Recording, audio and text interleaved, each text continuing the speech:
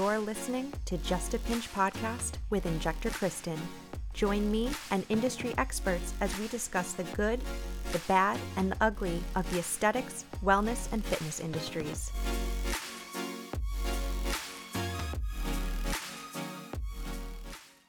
Welcome back to Just a Pinch podcast. I'm Injector Kristen here today with the absolutely beautiful Myngoc Ho. Hi, everyone. So nice to be on this. Thank you for welcoming me I'm so happy to have you here. You're my first in-person guest and my first video guest, so this is going to be a big learning curve, so be nice, everybody. I know. So Myngoc is a PA. Where did you go to school? So I went to school at Bay Path. Bay Path? I went to Springfield, so we were next door we're neighbors. That's so funny. And she's a board-certified, licensed physician assistant in the state of Connecticut and Massachusetts. Any other states in there? No, just that for now. Hey, that's good. That's good. So she has a background in neurology and medical aesthetics. She was doing both right at the same time. And how long have you been a PA for now? Almost 4 years. Isn't it crazy how time flies? Oh my God, it's so crazy. This past July, I hit my 10-year. You look fabulous. I wanted to throw myself on the floor. It goes by so fast. Yeah. It's like you blink and you're like, ooh, I'm an elder now. It's so gosh. crazy. I know. Awful. It seems like yesterday, and then, like, you know, you go day by day, and then next thing you know, it's like years go by. But Literally, it's awesome. It blinks and it's over. It's wild. But PA power. Love it, love it. So today we are going to be talking about body dysmorphia, and there's a big reason why Miss Myngoc is here joining me for this topic. And why is that? So I definitely want to shed light on body dysmorphic disorder, BDD for short.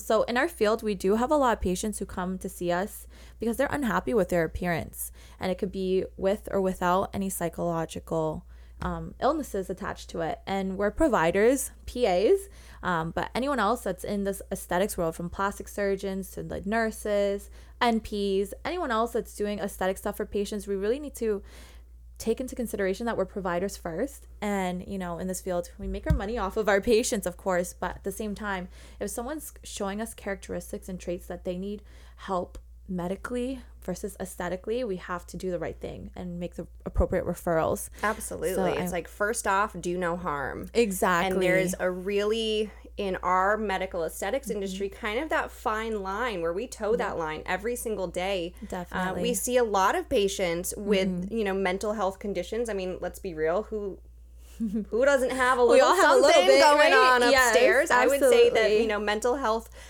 conditions are far more normal than abnormal these days. Yep. And it's a piece of the puzzle sometimes of why people are seeking out help. And it is up to us as providers to really be able to determine what is pathological and what is still appropriate. Yep. So there's a whole level of screening that has to go into what we do in aesthetics. Yes. All right. So how do you personally like to screen people for BDD? So for BDD, I actually wrote my capstone paper on it because awesome. during my rotations, I did plastic surgery. And I came across this one case right after an abdominoplasty, lipo, BBL, like totally painful procedure. A lot of patients, you know, when you go knock on their door and check in on them, they're like in pain, they're in regret, they're like, I'm in so much pain, how can I do this? But I walked into the room and this patient was just like, so when can you bring me back into the OR?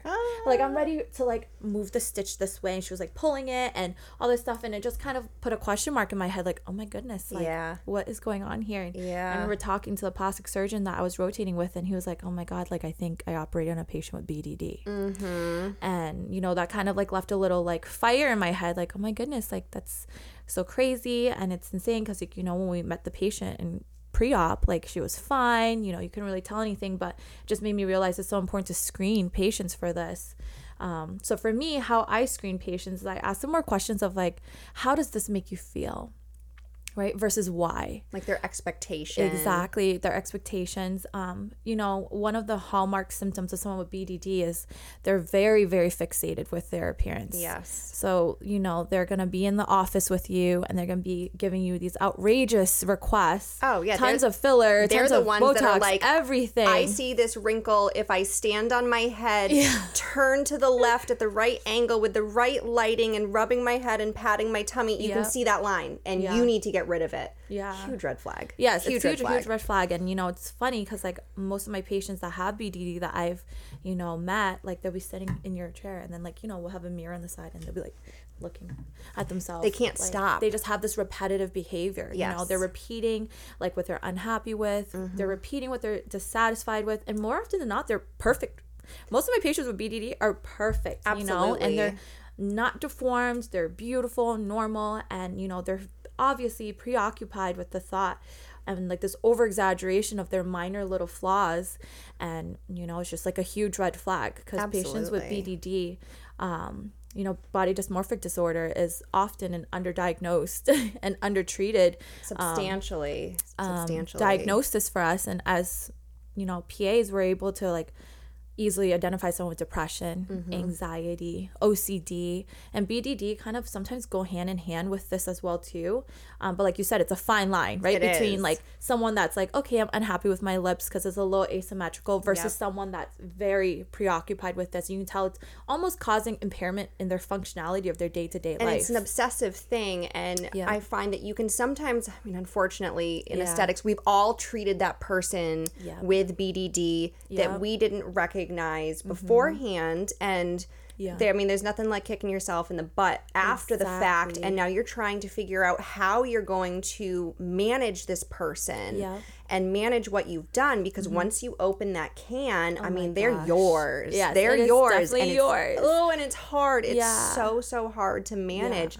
I've noticed that with post care for people, sometimes it shows up after the procedure and not even before, because unfortunately, some people that have BDD, some, not all, some, can be very almost, and this is, they're not always together, but they can be sometimes very manipulative. Oh, absolutely. And they know what to say during a consultation to get you to agree to do those things, and they know what not to say and where to hold back.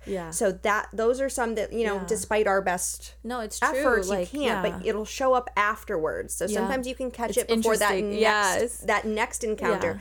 They're the person that's going to be reaching out to you on all platforms. Every day, all hours, all 2 the a.m., problems. 3 a.m. Yes. Oh my gosh, I have gotten the 3:30 in the morning text messages before. I mean, it's insane.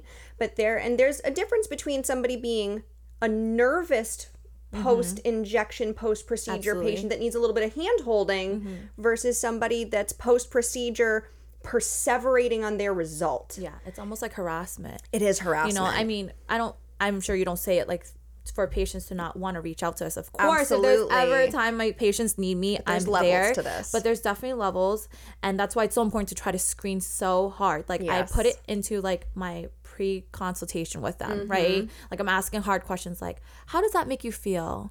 Do you ever camouflage it or hide it from others? Because sometimes they'll be avoidant with their looks, and even sometimes their appearance. Like it'll be someone that comes in with like so much makeup that doesn't need it because, you know, in their mind they're trying to hide it, and a lot of them would turn to aesthetic procedures like cosmetic surgery or injectables because they think it's going to fix it, but it's going to worsen their symptoms, which is why you see it a lot afterwards. Absolutely. When they're like harassing us because, you know, it worsens their symptoms. And like the appropriate treatments, referral to psych, medications such as like SSRIs or TCAs, which will help, or, you know, even just therapy. I mean, all of us can use therapy, but there are studies that show like cognitive behavioral therapy, which is tailored to BDD, is one of the most beneficial things that will help them kind of get out of all this negative continuous feedback that they have in their heads about themselves.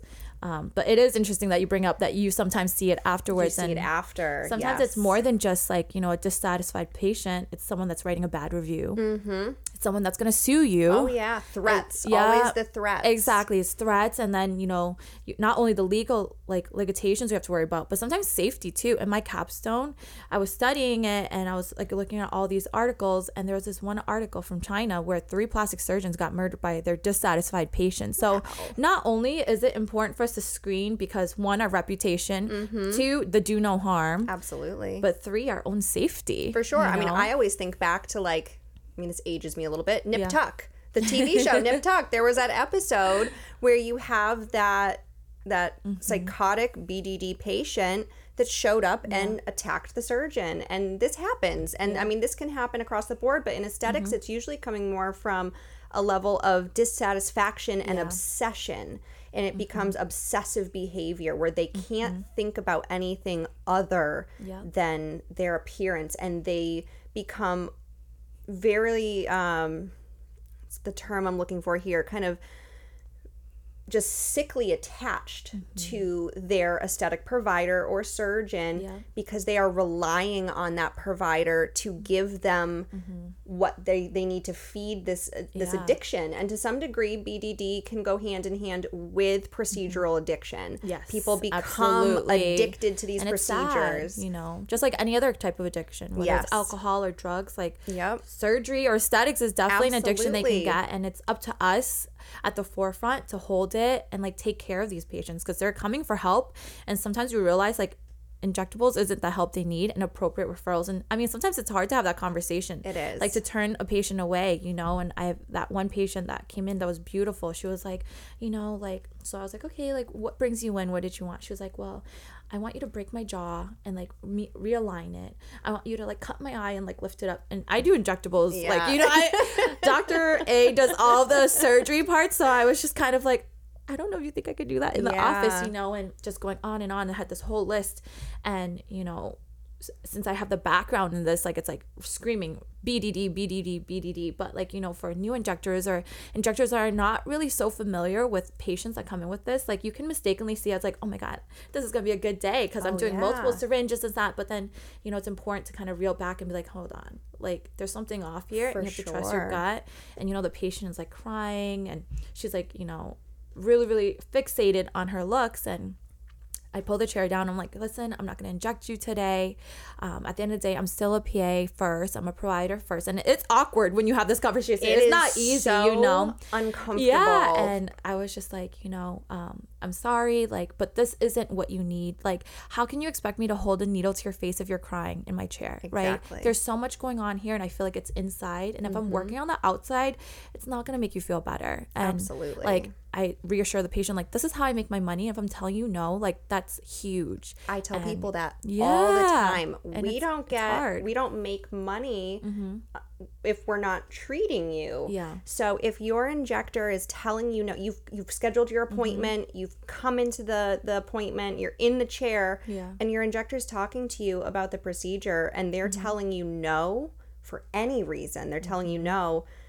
It's for a good reason, whether you have, you know, the level of BDD where you don't see that your lips are overfilled and to you they look small, that you don't need any more filler in your cheeks because you are at max capacity, honey, but you see them as small and you think that you need more.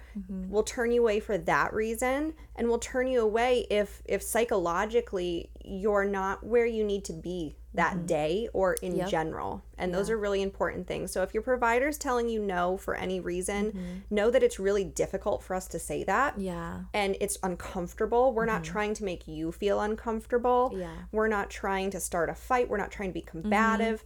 It's because we have your genuine best interest in mind. Yes. Secondarily, I don't like phone calls. I don't like angry phone calls. Nobody does. But first and foremost, it's to do no harm. And sometimes the best treatment that you can give a patient is to not treat them. Exactly. And I love how you put that because it's so true. And it makes me so happy to hear that you do the same, you know. Absolutely. And like it's patients so are very blessed to have providers like that. And I'm sure all providers want the best interest at heart. And I think sometimes people in today's world, like a lot of aesthetics is online, right? Yes. So sometimes I have patients coming in and they already have like the rundown of what I'm going to do for them. But I think sometimes they forget that like it's still medical. Like we're still doing prescribed medications, like Botox is prescribed or any of the other neurotoxins. The dermal fillers are really dermal implants that we're placing into people. And I think people kind of forget because it's like we get lost in the glitz and glam of it. But at the end of the day, like we're still providers and we're still medical as if you were see us in the hospital setting, you know, like we're still going to carry that same amount of education we like worked so hard for to provide the best care. And I think sometimes like, you know, social media and the glitz and glam can kind of camouflage that. Because if it was in like a setting in the hospital where we're prescribing antibiotics, like no one's gonna ask for like half the dose or like, you know, negotiate with you. So I just hope that this sheds light on patients to see like, you know, sometimes we're not just being mean or anything, and you're gonna thank us in the future when you're not looking overfilled or unnatural. Absolutely. Or if someone out there that has BDD, like, you know, that patient that I turned away, of course, she was like pretty upset, but she like ended up taking the referral and coming back a couple months later in a way better state of mind. And she was like, you know, I'm so glad that you sent it. She was like, I'm not gonna lie, at first I was really annoyed and I was really upset because in my mind, like, I needed this fixed and I need it fixed right now. And it's not always the quick solution. And now she's like a loyal client forever, and she needed one out of like the 10,000 things she thought she needed at that time. Not all patients are gonna be like that, of course, but like, you know, it does feel good when you're like, I did the right thing. I found personally as a provider, a red flag that I've noticed in consultations is somebody comes in and they say, you know, I've been to 6 different med spas. I've been to, you know, 7 different providers. Nobody can make me happy, but I know you can make me happy. I know you can give me what I'm looking for. Time out. Big time That's out. a big red flag. Huge red flag. Absolutely huge. And that's where, and not 100% of the time, not 100%. I can say that I have had patients that I had my qualms about at first. I saw red flags, but for whatever reason, I still felt comfortable moving forward with very delicate, slow, conservative treatments. And in time, they've proved themselves to be really good clients. Their expectations are not crazy. They're happy with their outcomes. They're not perpetual complainers. So, but that's kind of far and few between. Usually if you're hearing that, it's a huge red flag that it's a body dysmorphia, perfectionism, narcissism type of thing where nobody can make them happy. But they want to put you on a pedestal. Having somebody put their provider on a pedestal. Oh yeah, they will shower you with compliments. You know, try to make you as the provider feel like you are just this god in their eyes. And that's a huge red flag. You know, compliments are nice. Absolutely. We all love hearing them. We all love to hear from our happy patients. But there's levels to it. And overindulging your provider is a big red flag that you're trying to manipulate us into to doing something. While putting other injectors down. Exactly. And like in this field, you know, community, not competition, is so important. So important. And it's not about like, you know, anything other than supporting one another, even if you don't work at the same place. So if I hear someone coming in and they're talking about you, like my first instinct's gonna be like, oh, so then you're gonna go to her and talk about me. Exactly. You know, like it's such a small world. Yes, it is. You know, like I feel like I can say with confidence that, like, you know, injectors that I've met and got to know, like, we all have each other's backs and we all want the best for our patients. And sometimes, like, you know, it could be a patient that like I turned away for BDD, gave the appropriate referral, and then we'll go and sit to you and like tell you all that stuff to distract you from all those signs. But, you know, like, not like that. We don't do that. No, definitely we don't do not. And it really is a big red flag if you were to come in and say, you know, Jane Doe down the street did my filler last time and it came out so bad. She's so bad at this. You know, she was just nasty. She, you know, and like telling people by name. What I respect more is if you did have a poor experience with another provider at a different med spa, honestly, I don't ask. I don't ask where you went because I don't care where you went. And if you just come in and say, you know, I've been to some other places, I just haven't been satisfied for these reasons, or this is what happened, I respect that. And there's nothing wrong with that. So by all means, don't hold back on telling us your history and what injectables have worked well for you, what procedures have not worked well for you. But it's a matter of quite literally shit talking or not. And we don't want the shit talking. No mean girl vibes. You know, we don't do that. Because it's going to make me not want to treat you, because I'm going to then fear that you're going to go to the next place and be talking poorly about me. And so no provider wants to have to deal with that. No, so and it puts us in a really awkward situation, you know, does. because it's like, especially if it's a first time client and they're like telling you all this stuff, and like I said, here comes social media again, like they like see our social media, so they get like to know you before they even meet you, you know. And it puts me in a situation where it's like, I know I'm not gonna like indulge into that and be like, oh yeah, I heard that person was bad too, like, oh yeah, I'm way better. You know, it's about professionalism. Like you said, at the end of the day, history is important for us to know what worked, what didn't work.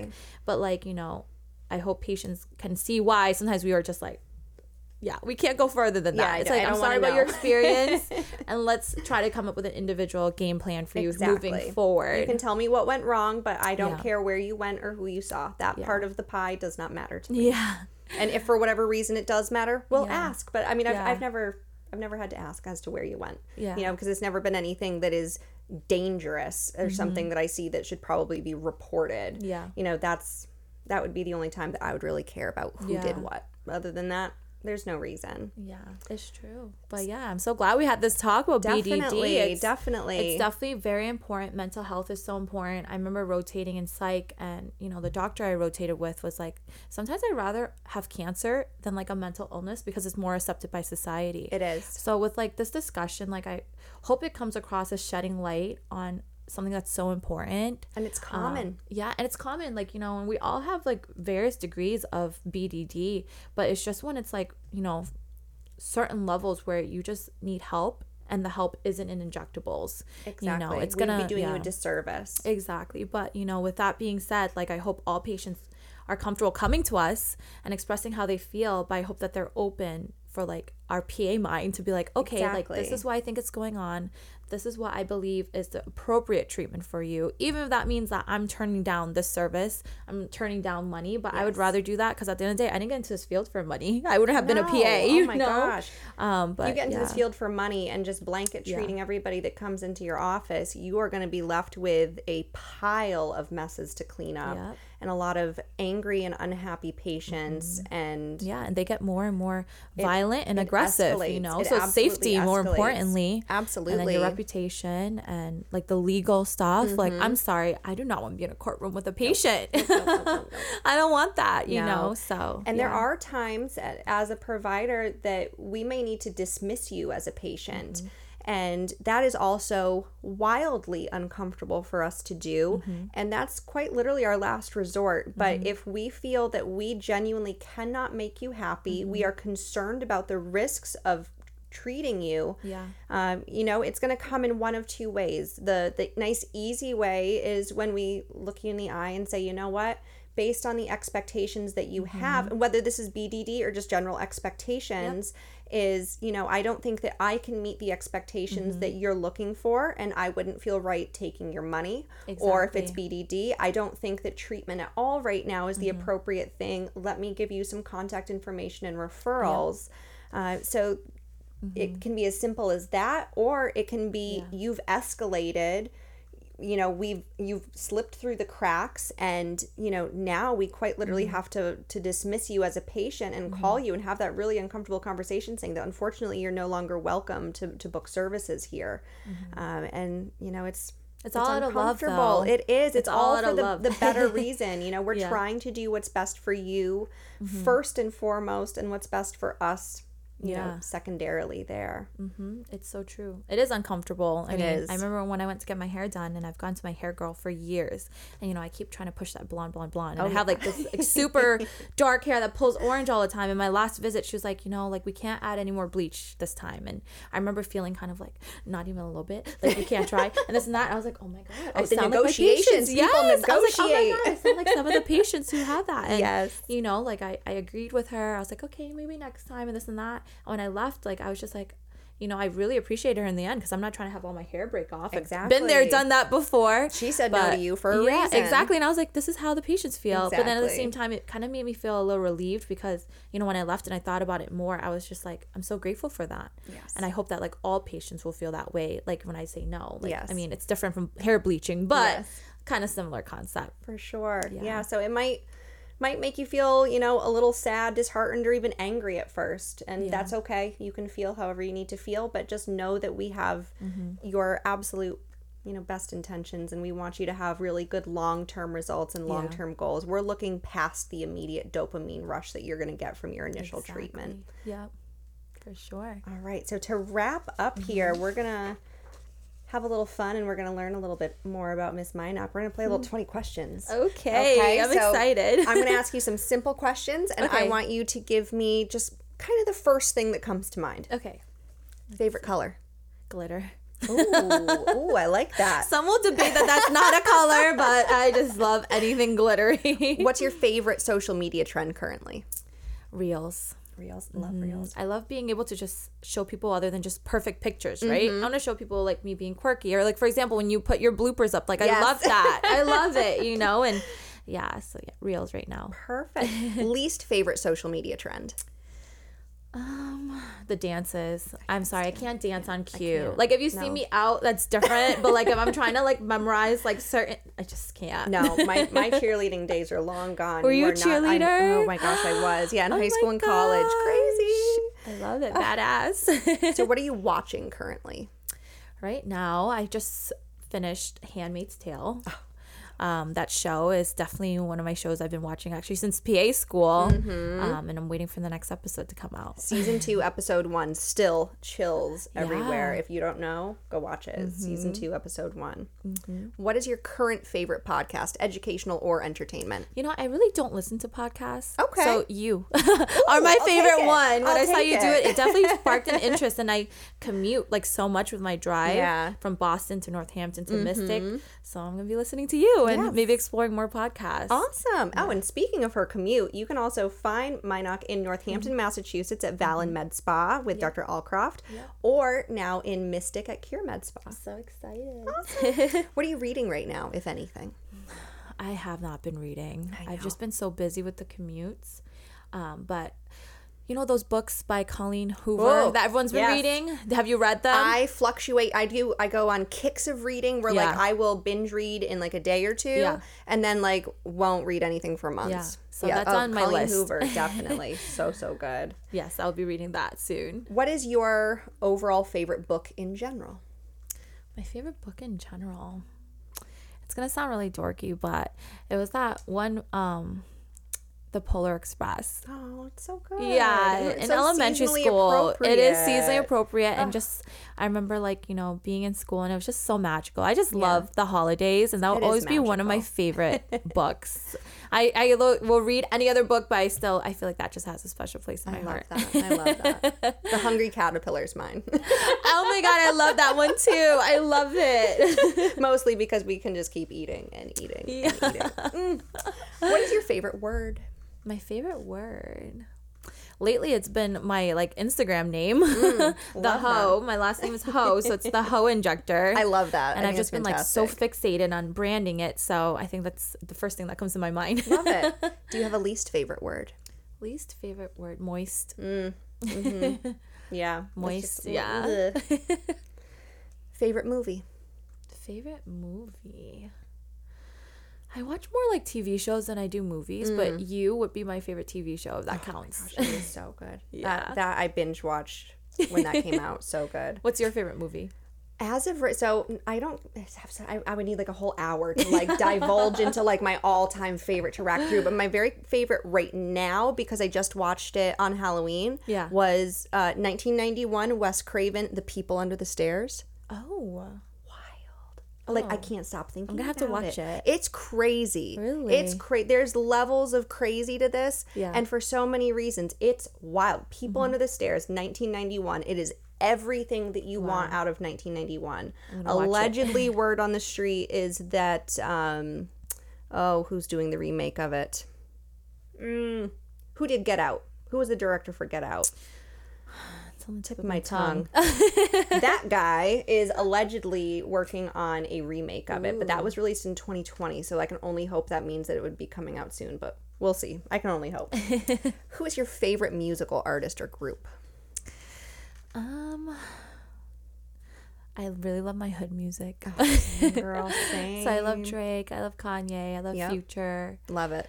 All the hood stuff. I listen to it all. I love it. Love it, love it, love it. What would be your favorite food or meal? Food or meal? I'm such a foodie. I know. Depends on my mood. Oh, lately, your food Instagram is amazing. Thanks. Lately, I've been getting a lot into like sushi, but like moving out to Boston, they do like very like intricate artisanal sushi and sashimi, like diving into like the raw flavors. I could never do it before, but it's just like my jam. It's grown on you. Oh, how fun. What's your favorite place to visit? My favorite place to visit, Aruba. I went for my birthday once. The people are just so nice and it's just so safe and the weather's just consistent. A flamingo bit me in my butt though. Oh my gosh. I would go back. I don't love birds. I have a problem with geese. Canada geese are not my I didn't know flamingos were that aggressive. Yeah, neither. Yeah. Yep. So watch your booties. You go to Aruba. So this is a really loaded question. Yeah. Who's your favorite person? My favorite person? My goddaughter Mila. Oh, She's 7. Her name's have a Camila. nurse, Mila. Really? Nurse, niece. Oh, I was like nurse. Oh wow. Your personal nurse. Yeah, Yes. Camila. I feel like she reminds me of the small things in life that really, I get so caught up in like, always like being competitive with myself or like worrying about the next step or where I'm going next. But when I'm with her, everything just slows down and it just reminds you like, life is just so beautiful and like the simplest things. Definitely. Even if it's like cheese pizza or a burger, something like that. And she just, I just love her. She just makes me feel so good. Oh, good. So if you could meet anybody dead or alive, who would it be? Dead or alive? That's a good question. I don't know. Let me see. Let me think of someone who I would love. Kim Kardashian. I love her. Get it, girl. Yeah, I love her. What She's a such a mogul. boss babe. For Yeah. real.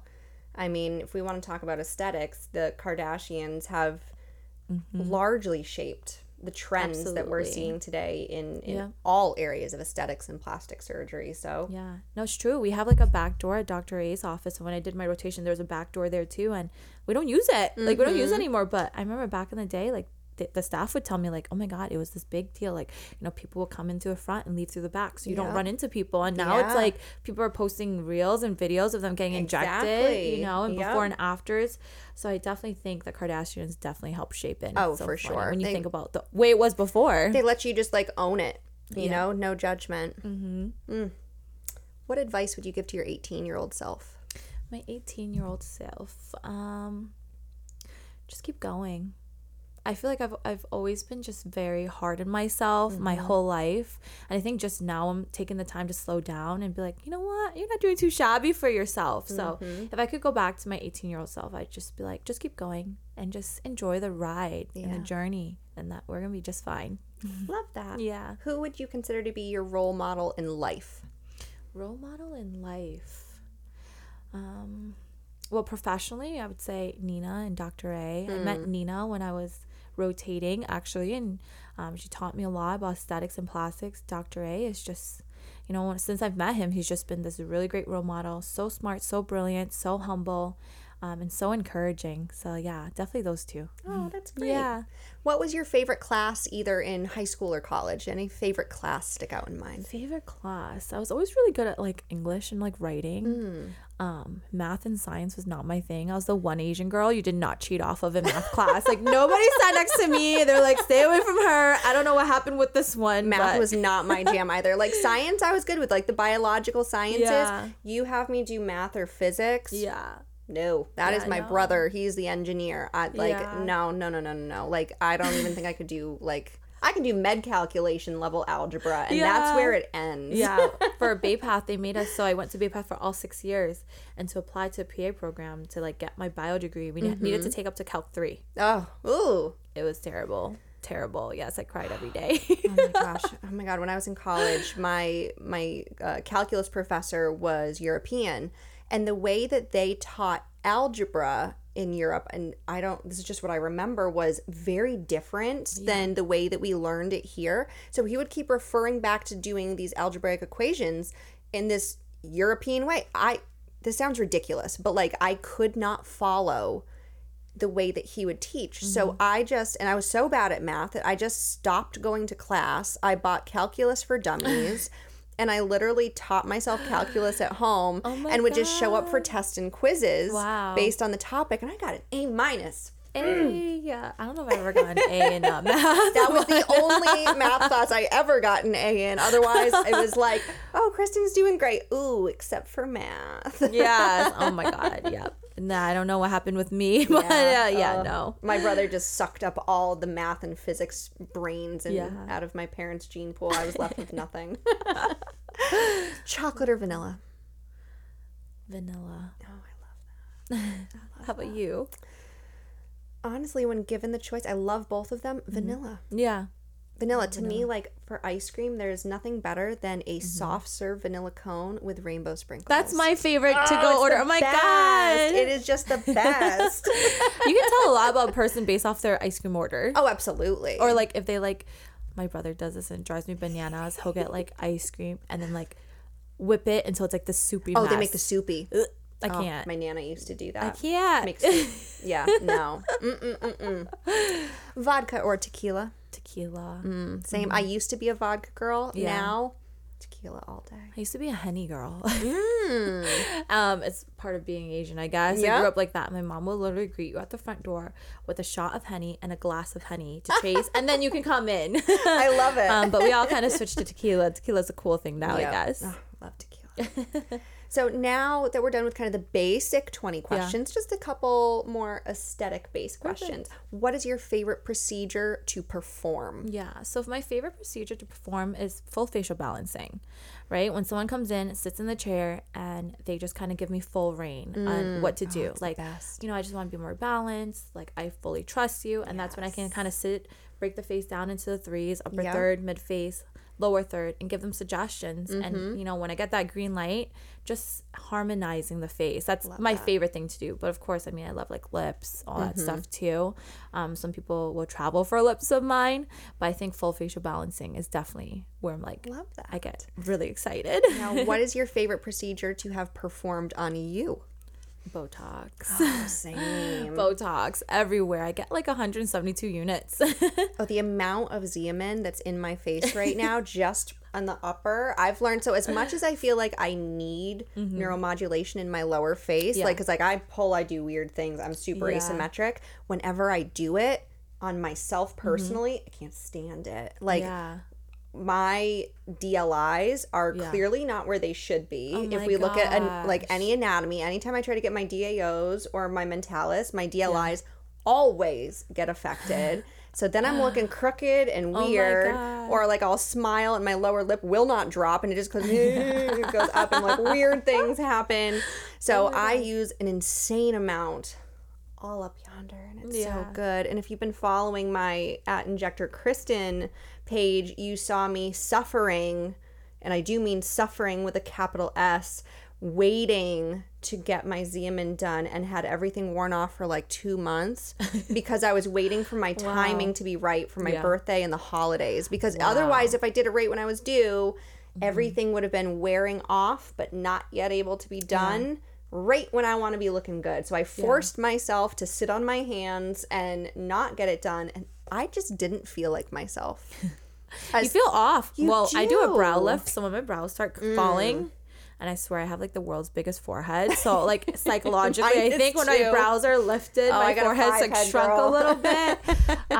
But yes, no, I completely agree. I think I love it so much. As soon as you start feeling it kick in, you're just like, it's just chef's kiss. So good.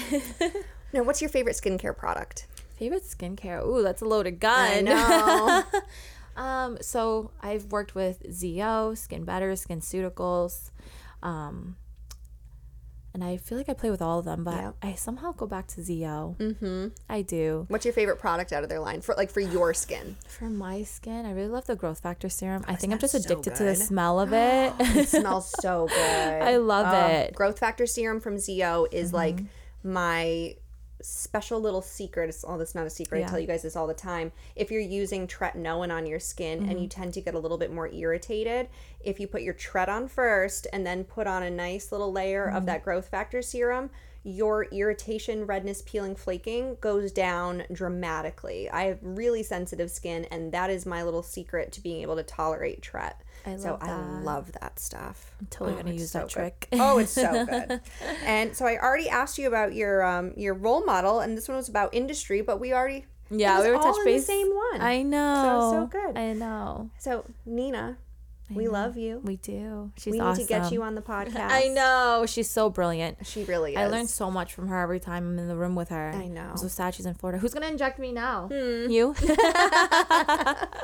Well, thank you so much for coming on the podcast. Having me. This was so much fun. It's so much better to talk to somebody else other than just myself. And I'm sure you guys are loving actually hearing a little fun banter back and forth as opposed to a little bit lecture from me. I know. But please take a moment to subscribe and follow on whatever listening platform you're listening or watching on. Hopefully watching now. That would be on YouTube. Give me a thumbs up, rate and review, and be sure to tune in next week. New episodes drop every Monday at midnight. So we're there for you for your morning commute on Monday. You're the best. I'm totally subscribing to all that stuff. Love it. Bye, guys. Bye. Just a Pinch podcast was written, recorded, edited, and produced by Kristen Gem.